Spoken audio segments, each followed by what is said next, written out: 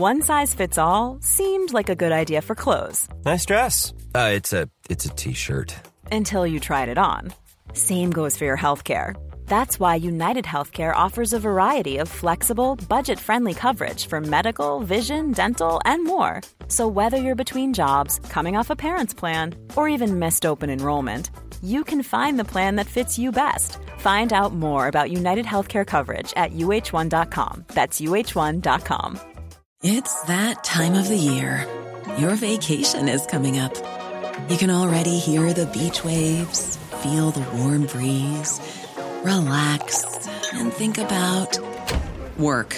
You really, really want it all to work out while you're away. Monday.com gives you and the team that peace of mind. When all work is on one platform and everyone's in sync, things just flow. Wherever you are, tap the banner to go to Monday.com.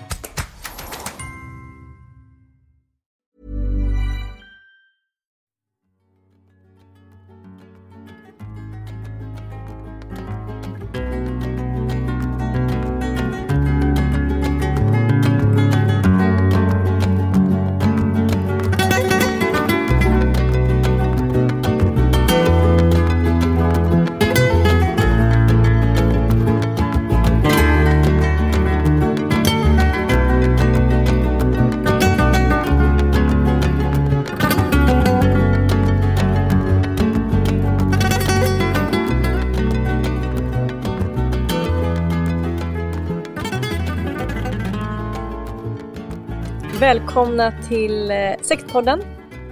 Jag heter Emma Genbeck, före detta pastor och medlem i Knutbysekten.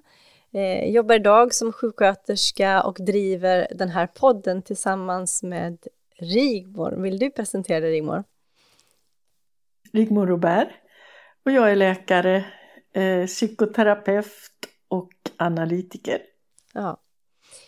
Och vi har ju haft vårt senaste avsnitt, tyckte jag var otroligt spännande och intressant. Jag tycker ju alltid våra avsnitt är spännande och intressanta, men sist så tror jag att det kanske kom nära också, för vi pratade om det här med att kunna hitta en bra terapiform efter att man har gått igenom kanske framförallt ett religiöst trauma, pratar vi om då.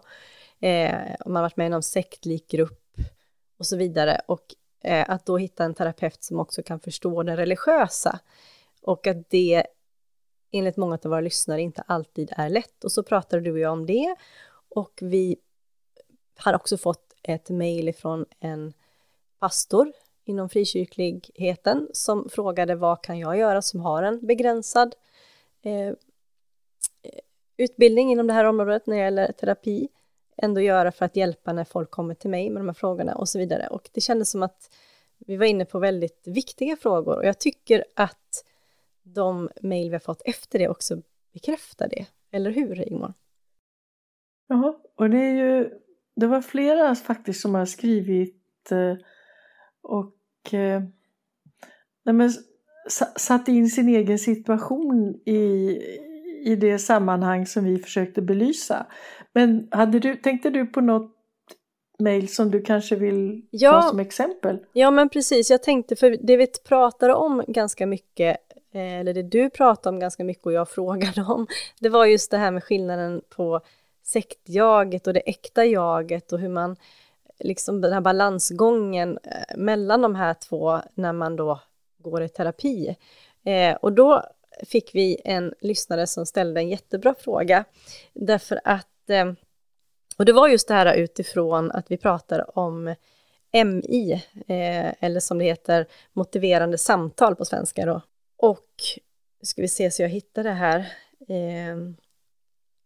Och då hade den här personen som skrev det här mejlet då lite beskrivit just att man förstår att det är viktigt att de här samtalen då lyssna och ställa icke-ledande frågor, så att den här personen kan själv liksom komma fram till och beskriva sitt sektjag och vad man har upplevt, trauman, minnen etc. och så.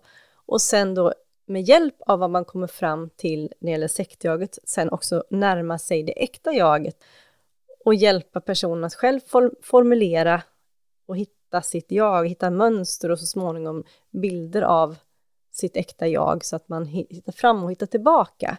Och i det så använder du en bild, Rigmor, av att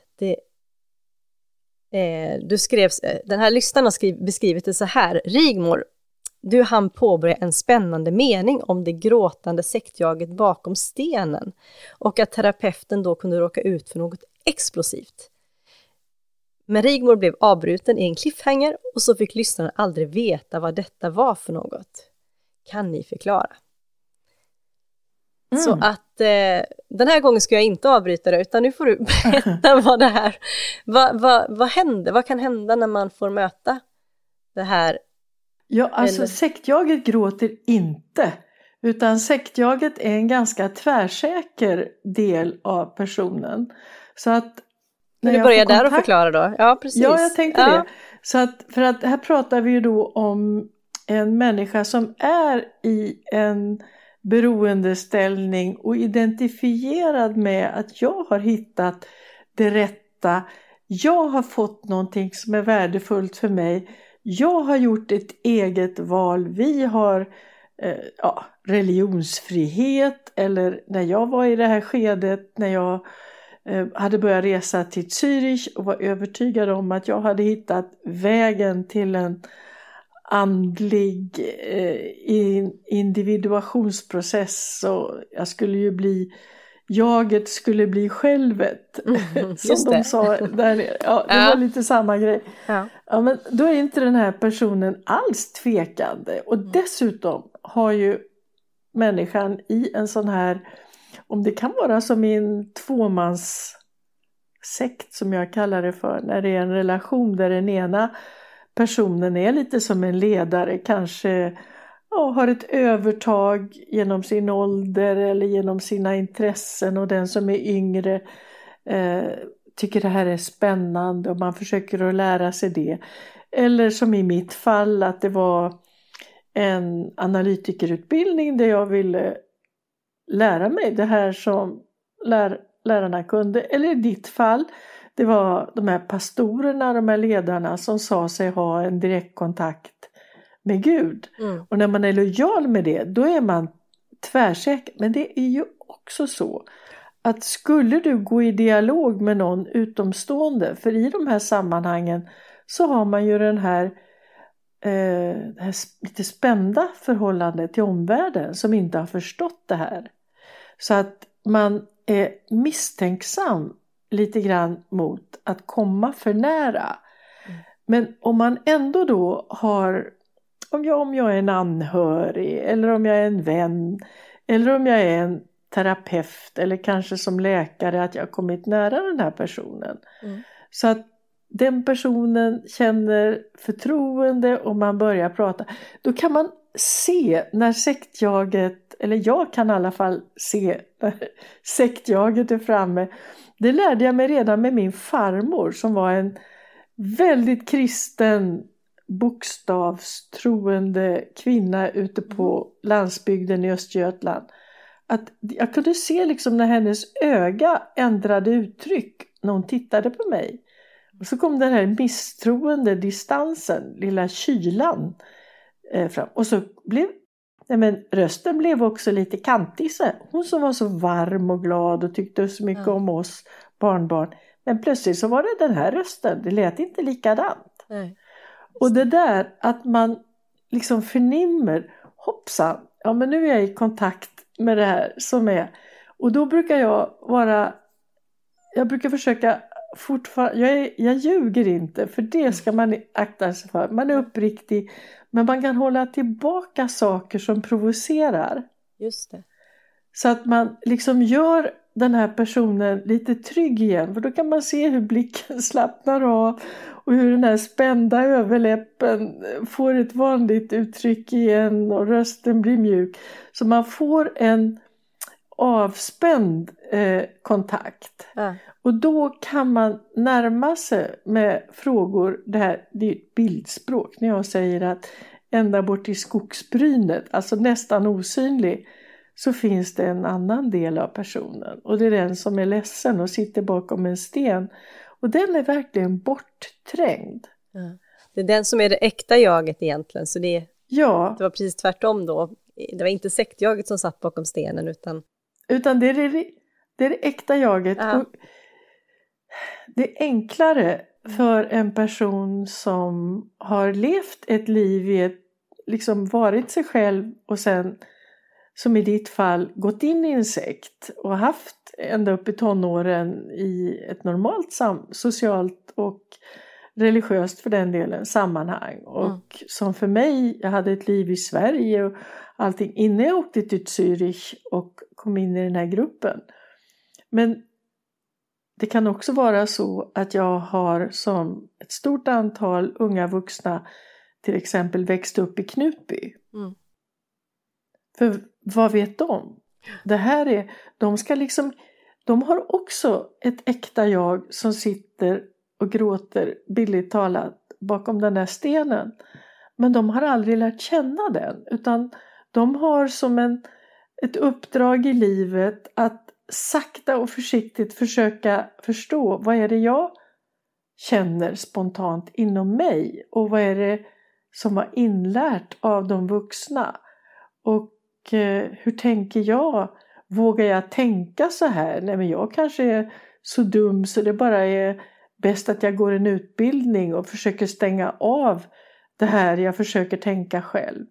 Och att liksom lära känna så att personen med hjälp av den här vännen eller medmänniskan eller i mitt fall terapeuten får försiktigt lära känna och att man då kanske uppmärksammar de här kloka, lite unika funderingarna och berättelserna som kommer ifrån den personen så att den genom mig, genom den andra förstår, jaha, ja det här är ju jag och det ser Rigmor eller Emma eller den jag pratar med och att det blir liksom en trygghet där någonting sakta men säkert kan växa fram. Men, och nu kommer det jobbiga, får jag kontakt med det här bortträngda jaget som inte har fått vara med, så kan man väcka väldigt starka försvarsmekanismer eller försvar i det här sektlika jaget. Är det det som du, förlåt för jag bara, var det som du tänkte på när du sa just att det kommer något som är explosivt, att man kan få möta någonting det som... blir verkligen, och det var det jag menade med redan när jag var liten och såg det här hos min farmor, att jag vill inte att hon ska bli arg på mig, för det är det man möter. Man kan möta aggression, men det behöver inte vara att man får skäll. Det kan också vara kyla. Hon vänder sig bort. Du kan alltså få att den här personen känner, nej jag vill inte prata med Rigmor. Jag lämnar det här. Ska jag gå i terapi så går jag till någon annan som förstår mig. Får jag bara fråga för att förstå? För jag tänker så här, när man då börjar närma sig det här äkta jaget bakom stenen, så är det så då att sektjaget på något sätt, om man tänker att det är två personligheter som nästan konkurrerar med varandra, så blir sektjaget hotat utav det äkta jaget och då blir det blir explosivt på grund av att det, förstår du vad jag menar? Jag förstår. Jag tycker det är jättebra att du förtydligar. För det som hotar, det är ju en hel världsbild som sektjaget står för. Men det är också en självbilden hos den personen som den har byggt upp. Och det är också bilden av medmänniskor i det här slutna sammanhanget. Om det är en parrelation, en dysfunktionell familj, en sektlik grupp eller församling. Ja, men om tvivlet och ångesten och ångern och längtan tillbaka till vänner från förr och familjen och längtan till en utbildning eller gå tillbaks till att vara med sporten eller hästarna eller vad man kan ha tyckt om. Ja, men om jag släpper fram det, då kommer ju gruppen att vända sig emot mig. Och jag kanske inte har kvar kontakt med mina vänner från förr. Jag kanske inte tror att min familj vill veta av mig, eftersom jag har pratat illa om dem och varit otrevlig. Och nu, om jag släpper fram det här, då får jag inte vara med i den här gruppen heller. Men vad har jag då? Så att då rämnar, och det är det man beskriver som känslan när man har lämnat ett sånt här slutet sammanhang, att man är liksom ingen och man har ingen. Man stiger ut i en fruktansvärd tomhet. Ja. Och den kan man ju försvara sig emot, så att man liksom klamrar sig fast vid att det här är ändå, det är rätt. Det är, man liksom kämpar själv emot den här lilla rösten som sitter där borta och som nu, om det är terapisituationen, Rigmor börjar påminna mig om. För jag tänker som anhörig i det här läget, kan man, jag tänker åt båda hållen, eftersom jag på något sätt, jag har ju varit i änden av att ha varit en sektmedlem som kommer tillbaka, och jag har ju också haft anhöriga som har mött mig, så att jag tänker, när du berättar det här, så kan jag tänka så här, att vad kan man tänka på som anhörig i det här läget? Då kan man ju övertyga, tänker jag då, den här personen som kommer tillbaka, att nej, men vi finns för dig och så vidare. Samtidigt så kan jag också tänka, vilket jag fick tänka i början när allting sprack, att jag kan inte bara ta för givet att alla som har funnits runt omkring mig tidigare bara ska säga, nu är du tillbaka. Nu gjorde de flesta faktiskt det, därför att de var fantastiska. Men jag hade också kunnat faktiskt med rätta fått att du lämnade ju faktiskt och har faktiskt runtat till oss och inte velat under många, många år varit med oss. Och nu kommer du tillbaka. Alltså, förstår du att det är inte enkelt. Det är inte enkelt, och det här är ju vad som händer. Först kan de anhöriga bli jätteglada och vad skönt. Men sen har ju de sin uppdämda frustration. Ja. Och där är det viktigt att man inte säger de här orden. Hur kunde du? Ja, men hur kunde du vara så och så? För att det kanske man inte orkar med när man är liksom hudlös som man är. Man är så naken och utblottad och har ändå så mycket skuld över det här, och man skäms också över sig själv, och man märker att omgivningen har tyckt att allt det här var liksom obegripligt.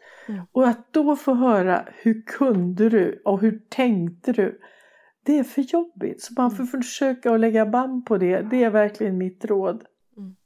Det kanske är till och med så att man som anhörig också måste samtala med någon för att få lätta på trycket, så att man inte släpper ut det på fel ställe. Ja, kan vara bra faktiskt.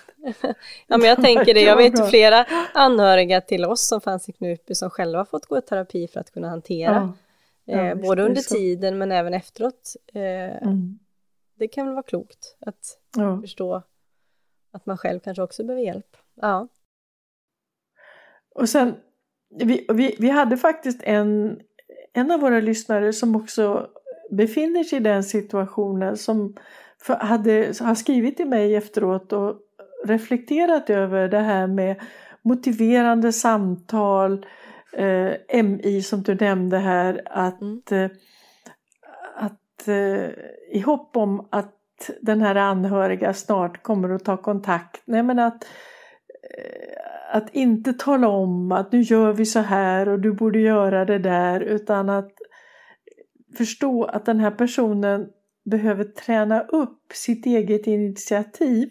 För det är också det som har suttit bakom den här stenen, att man har liksom varit så följsam och vant sig vid att vara följsam inne i den slutna miljön. Och då är det lätt att när man kommer tillbaks kanske till familjemedlemmar, att man har bara vanan, har bara farten, försöker vara följsam där också. Just. Och sen så hade den här lyssnaren tagit fasta på att vi sa att när man pratar med mig Rigmor i terapi, så brukar jag säga att det är helt okej att ändra sig med mig. Just det. Och då har man det har att göra med att det är en tidsförlopp, det är en process. Man kommer inte ut ur ett sånt här sammanhang och så är man plötsligt glad att vara fri. Och så fortsätter man i den nya friheten. Utan man har en process som tar tid.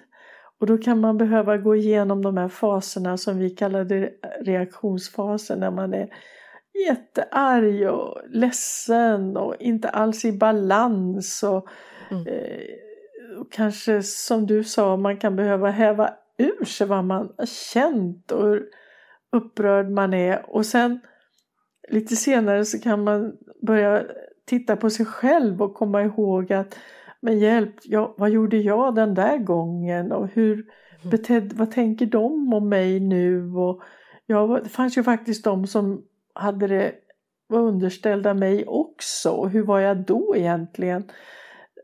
Så att man är beredd på att den här personen får svaja lite hit och dit. Ja, men precis. Och jag tänker när du nämner de här olika faserna som vi gick igenom sist. Chockfasen, reaktionsfasen, bearbetningsfasen och nyorienteringsfasen. Eller nyorienteringen. Då tänker jag också på en annan fråga som vi har fått från en lyssnare. Om vi känner att vi vill gå vidare med det. Ja.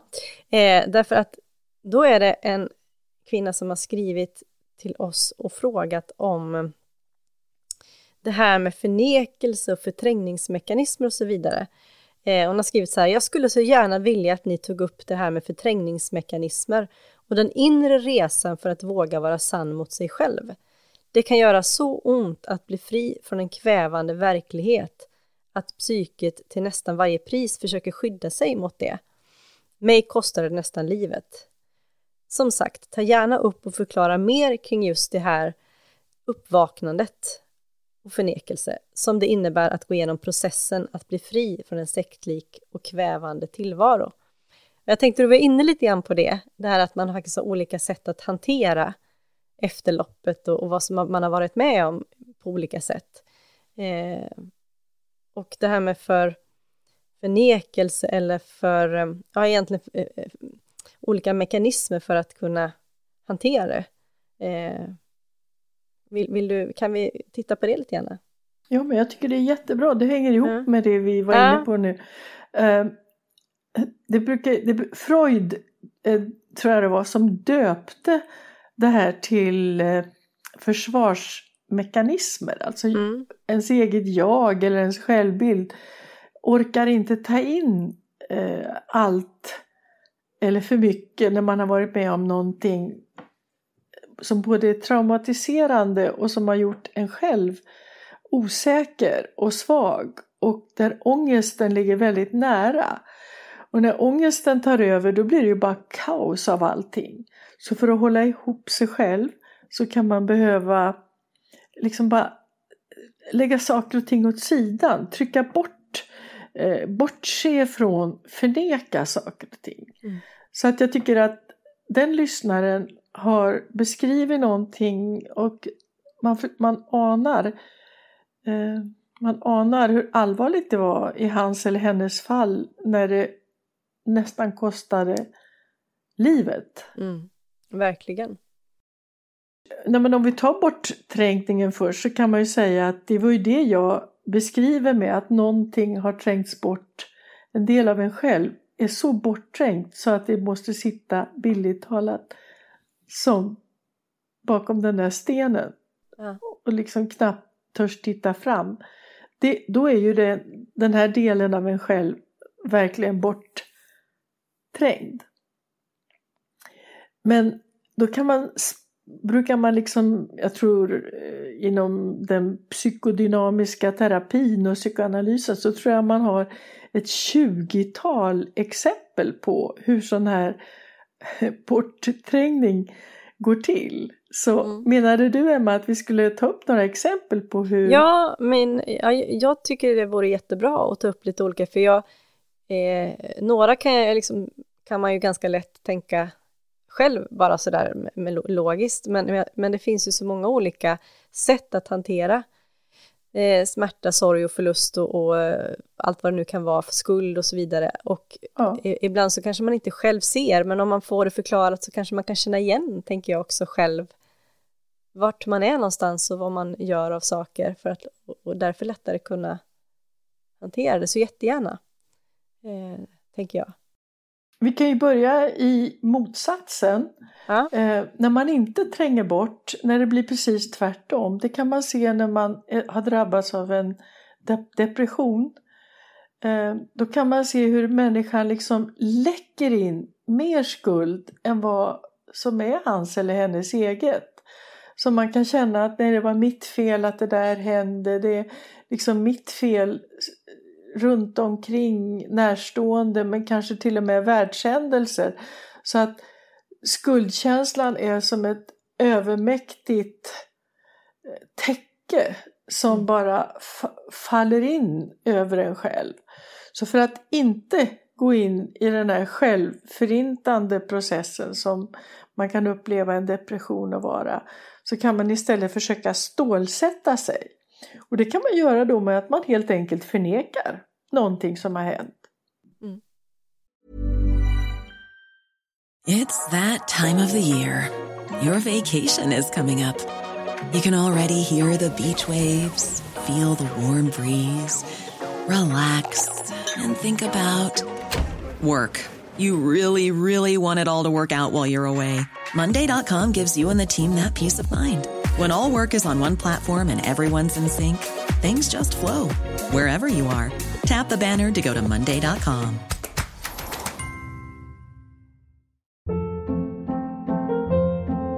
Hold up. What was that? Boring. No flavor. That was as bad as those leftovers you ate all week. Keke Palmer here, and it's time to say hello to something fresh and guilt-free. Hello Fresh. Jazz up dinner with pecan-crusted chicken or garlic butter shrimp scampi. Now that's music to my mouth. Hello Fresh. Let's get this dinner party started. Discover all the delicious possibilities at hellofresh.com.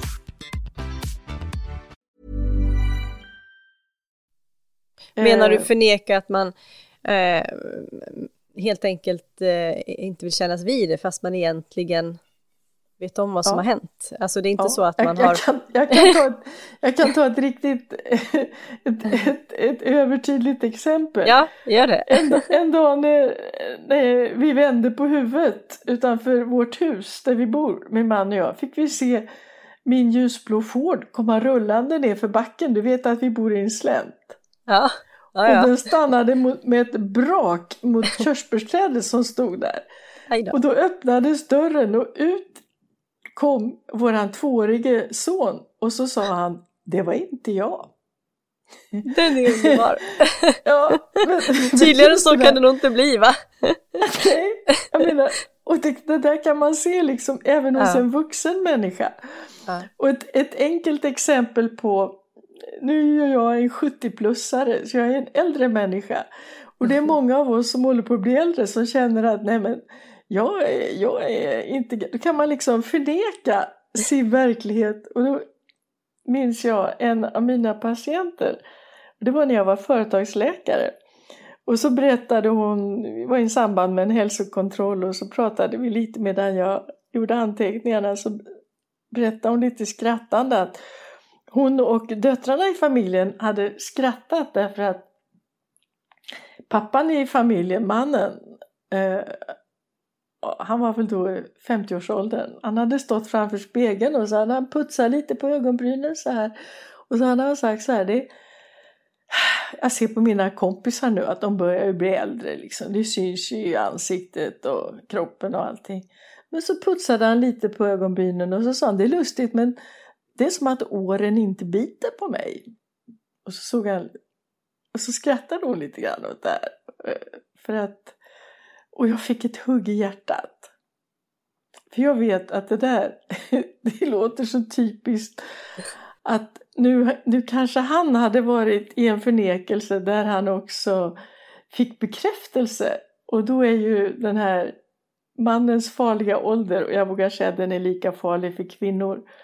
nu för tiden i alla fall. Och mycket riktigt, ett par veckor senare så kom samma kvinna instörtande akut till mig, ingen tid beställd, och storgrät. Och då visade det sig att mannen hade inlett en otrohet på sitt jobb.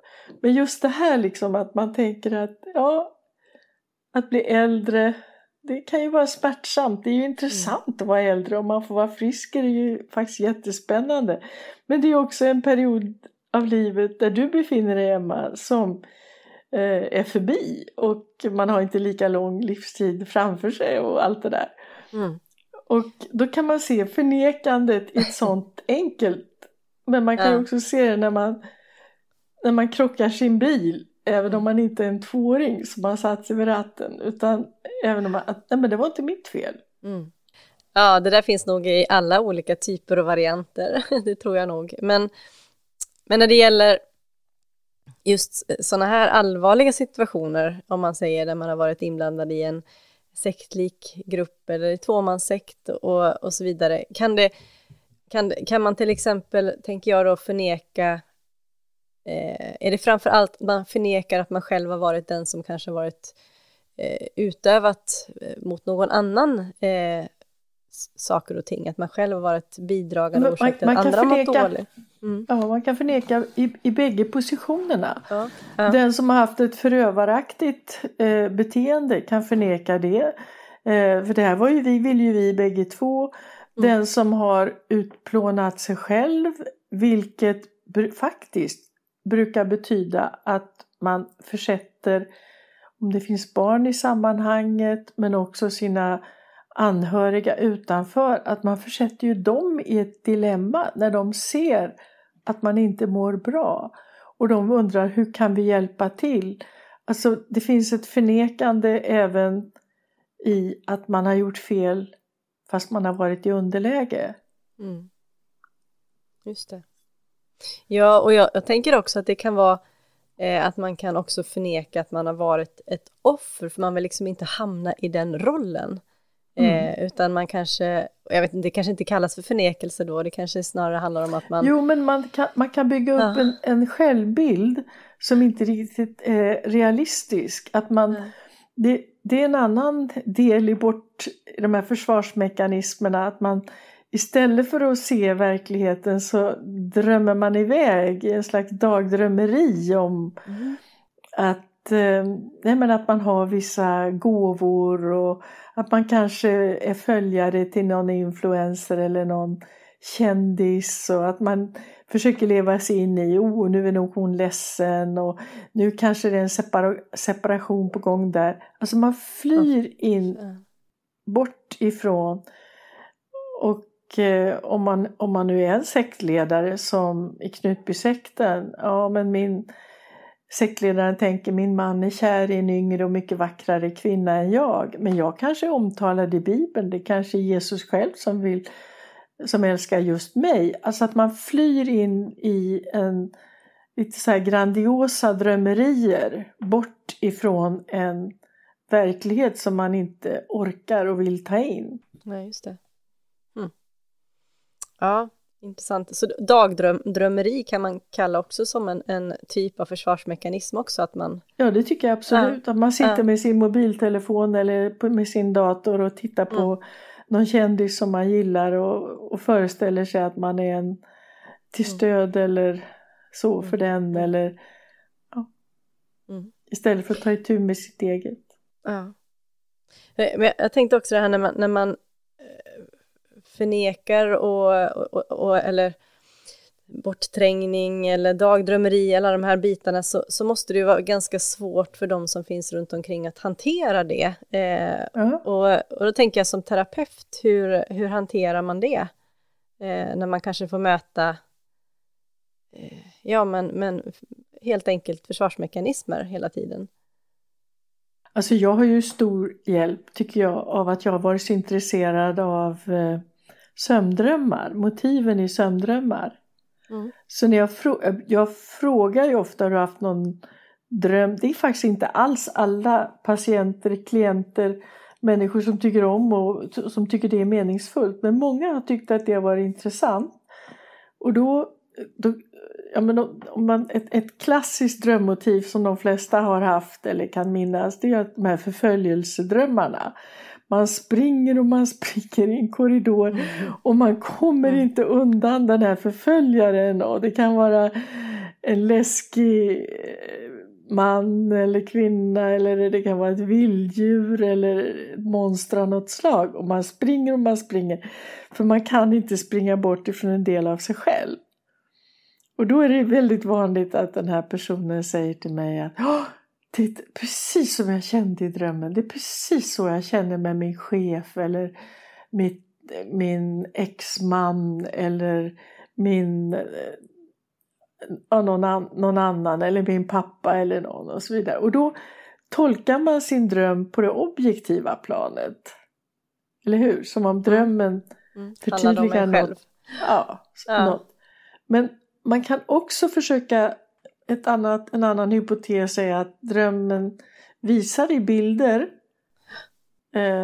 delar som alltihopa är delar av en själv. Och då brukar jag säga så här om den här som förföljer dig i drömmen och som påminner dig om någon. Kan du beskriva för mig mellan 5-10 ord hur den personen är? Och du vet, då får jag höra. Han är oberäknelig och han är självisk liksom. Och han ska bestämma hela tiden. Och jag bara känner, och man känner sig nedtryckt och hånfull. Och så, ungefär så kan den här personen säga då. Ja. Och då tar jag samma ord och så säger jag så här. Tror du att finns det någon runt omkring dig själv som skulle säga om dig så här att hon eller han då är hånfull och trycker ner och vill bestämma och så vidare. Och så jag använder samma ord och så. Och då får jag ofta vara med om någonting som är faktiskt väldigt gripande. För då är det som om hela blicken vänds inåt den här personen. Och jag har nästan inte varit med om någon gång, vad jag kan minnas nu, att någon har sagt nej, det har aldrig hänt. Nej. Utan ofta så är det nästan som en flämtning. Jag tror min syster skulle säga just så. Eller, men min äldsta son, han sa faktiskt nästan så. Och då har man hittat den här skuggsidan av sig själv. Och fått liksom lite koll på. För det här är ju också vad vi kallar en försvarsmekanism. När man projicerar. Så de här dåliga sidorna eller de här nackdelarna. Man har inte ögon i sin nackdel. Nej, men man ser ju verkligen den här personen som man känner att man är i konflikt med. Men när man ser att någon annan kan se det hos mig själv. Och då är det igen timing. För går jag för snabbt in när en person är i reaktionsfas, till exempel i samband med en livskris, då kan inte han eller hon ta in en sån kommentar eller en sån reflektion om sig själv. För man har liksom inte den styrkan då att också ta in någonting som är jobbigt som rör en själv. Och ens självbild och beteende. Men när man har kommit över i bearbetningsfasen, då har jag väldigt stor glädje av de här, egentligen alla slags drömmar som vi kan prata om. För att det är som om själen skapar bilder som uppstår i sömnen och som på något plan visar hur det känns att vara den här människan just nu. Och då är det inte jag som kommer och påstår saker och ting, utan då kan vi reflektera över någonting som kommer ur den personens eget inre och som kan leda till självkännedom. Och självkännedom, det medför liksom att man också får lättare att se och leva sig in i de andra som det de är. För man liksom hakar av de här projektionerna. Att den är jättebra, men den där är jättedålig. Nej, men jag nickar nu, ingen som ser mig, men därför att jag känner faktiskt igen det där ganska väl jag tänker faktiskt i våra samtal, Rigmor, för att bli lite personlig. Jag vet att det var tillfällen när jag har delat drömmar just med dig som jag nog inte hade någon tanke på att det skulle kunna betyda någonting som gjorde att det kanske hamnade till slut i att jag behövde se vad jag hade gjort mot någon annan och gå ett varv till och se till att göra rätt gentemot den personen. Men det gav ett fantastiskt resultat i slutändan för att det befriade både mig och den andra. Men ibland så behöver man hjälp, som du säger, att se det på ett sätt som gör att man inte drunknar i det. Ja, men det är ett bra exempel vad du säger. Och jag vet situationer som och där det också krävs ju, ja, det är ju roligare att komma till en vän eller en psykoterapeut när man istället känner att man får tröst och man får trygghet och man får förståelse.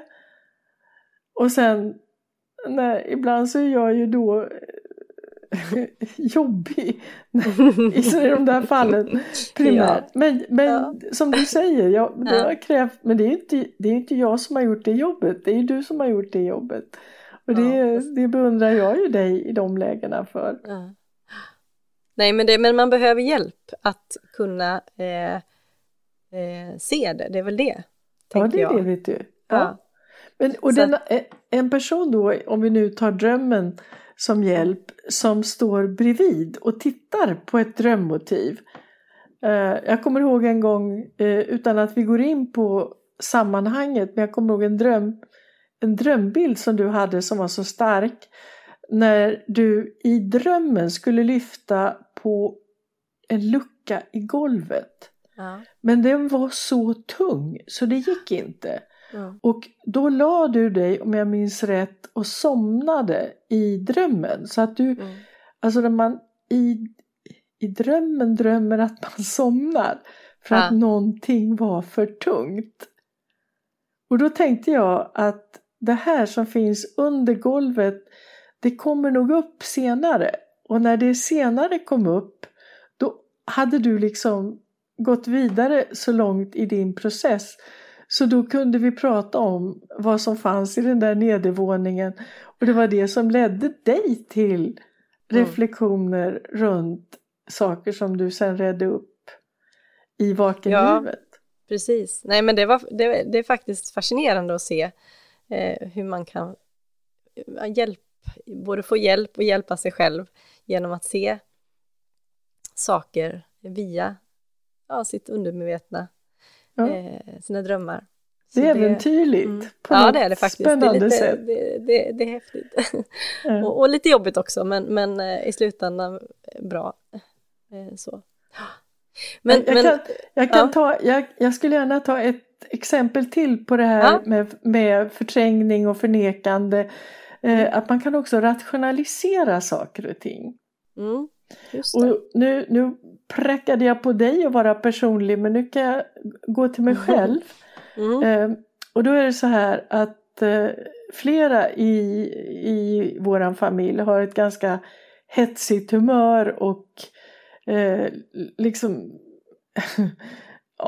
vi har haft alla de här djuren och vi har jobbat hårt allihopa. Och då var det så att när jag var stressad och trött efter jobbet, om man ska laga mat och ungarna ska iväg på sina grejer och så vidare, så hade jag nog idén om att men vi är lite grann som när man har varit i Italien, man har varit i Medelhavsområdet. Ja, men de gapar och skriker lite grann på sina barn och varandra, och det kan väl vara livfullt och kul och sådär. Och så vid det här tillfället så var den ena av våra barn 5 år och den andra 4 år äldre, och den äldre och jag, vi härjade tydligen, och så hade vi en molukkakadoa som skrek och så hade vi hundar som skällde. Och så lagade jag mat och så pågick det här oväsendet. Då tänkte jag liksom att det är livfullt och charmigt här hemma i vårt kök. Men då hade 5-åringen satt på en bandspelare. Och sen alltid han hade lugnat sig så satt han på bandspelaren. Och det jag fick höra då, den gången, det lärde mig mer om mig själv än den här psykoanalysen i 12 år som jag gick till i Schweiz. Nämligen att jag lät som i sån där gammal pilsnerfilm när de har någon furir som skriker på beväringarna. Alltså det var inte någon charmig italienskt, utan det var så fult så att jag blev bara matt och verkligen satte mig ner och så frågade jag min unge sen, hur kom du på det där och göra på det där viset? Och då sa han med sin lilla röst: ja, jag tänkte att ni vet nog inte hur ni låter. Nej, det var ju sant. Vilken klok liten 5-åring då. Ja, och det är ungefär så jag tänker drömmen gör. Den sätter ibland på en bandspelare i hjärnan och så får man se situationen i ett bildspråk som man kan ha glädje av. Ja, alltså det här är ju jättespännande och intressant. Vi börjar närma oss slutet, Rigmor. Jag skulle bara vilja att vi tog upp en sån här försvarsmekanism till som jag känner igen också. Det är nämligen humor. För det vet jag finns också. Att man faktiskt, den kanske man glömmer ibland att den är ganska välanvänd, tror jag. Många gånger. Den är väldigt välanvänd. Man skojar bort man kör den ironiska generationen, brukar man prata om. Ja, precis. Man är ironisk. Det är min generation, kan man väl säga, och lite äldre. Ja, är det inte det? Ja. Och då skapar man ett avstånd. Och sen så stänger man av så man slipper känna och visa framförallt smärtan. Och ledsnet. Och ången. För då kan man göra något kul av det hela istället. Man använder egentligen humorn som en något kreativt för att slippa vara sig själv. Så trots att humor är någonting som är positivt roligt, så i det här sammanhanget så kan det faktiskt bli någonting som lindar in någonting i ett paket som man inte vill ta fram, eller hur? Ja, just. Och det är ju inte det en sån här arketypisk bild av clownen som har det här målade leendet men som gråter bakom masken. Ja, det är väldigt sant. Ja, Rigmor, känner vi oss färdiga för idag? Har vi svarat på våra lyssnares frågor, tror vi? Ja, vi är garanterat inte färdiga, men vi kanske får sluta för idag. Ja, men precis. Så ses vi, du och jag och våra lyssnare nästa vecka. Tack för idag. Tack och hej då.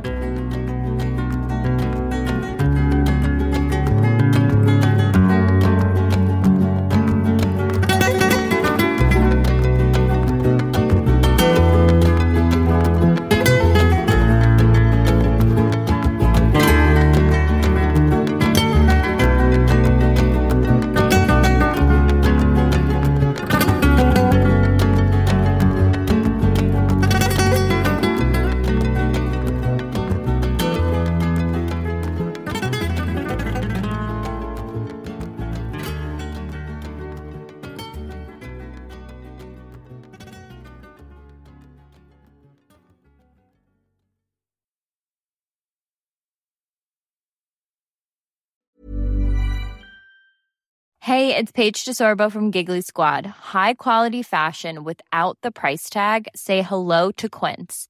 I'm snagging high-end essentials like cozy cashmere sweaters, sleek leather jackets, fine jewelry, and so much more. With Quince being 50 to 80% less than similar brands. And they partner with factories that prioritize safe, ethical, and responsible manufacturing. I love that. Luxury quality within reach. Go to quince.com/style to get free shipping and 365-day returns on your next order. Quince.com/style. Planning for your next trip? Elevate your travel style with Quince. Quince has all the jet-setting essentials you'll want for your next getaway, like European linen, premium luggage options, buttery soft Italian leather bags, and so much more. And is all priced at 50 to 80% less than similar brands. Plus, Quince only works with factories that use safe and ethical manufacturing practices. Pack your bags with high-quality essentials you'll be wearing for vacations to come with Quince. Go to quince.com/pack for free shipping and 365-day returns.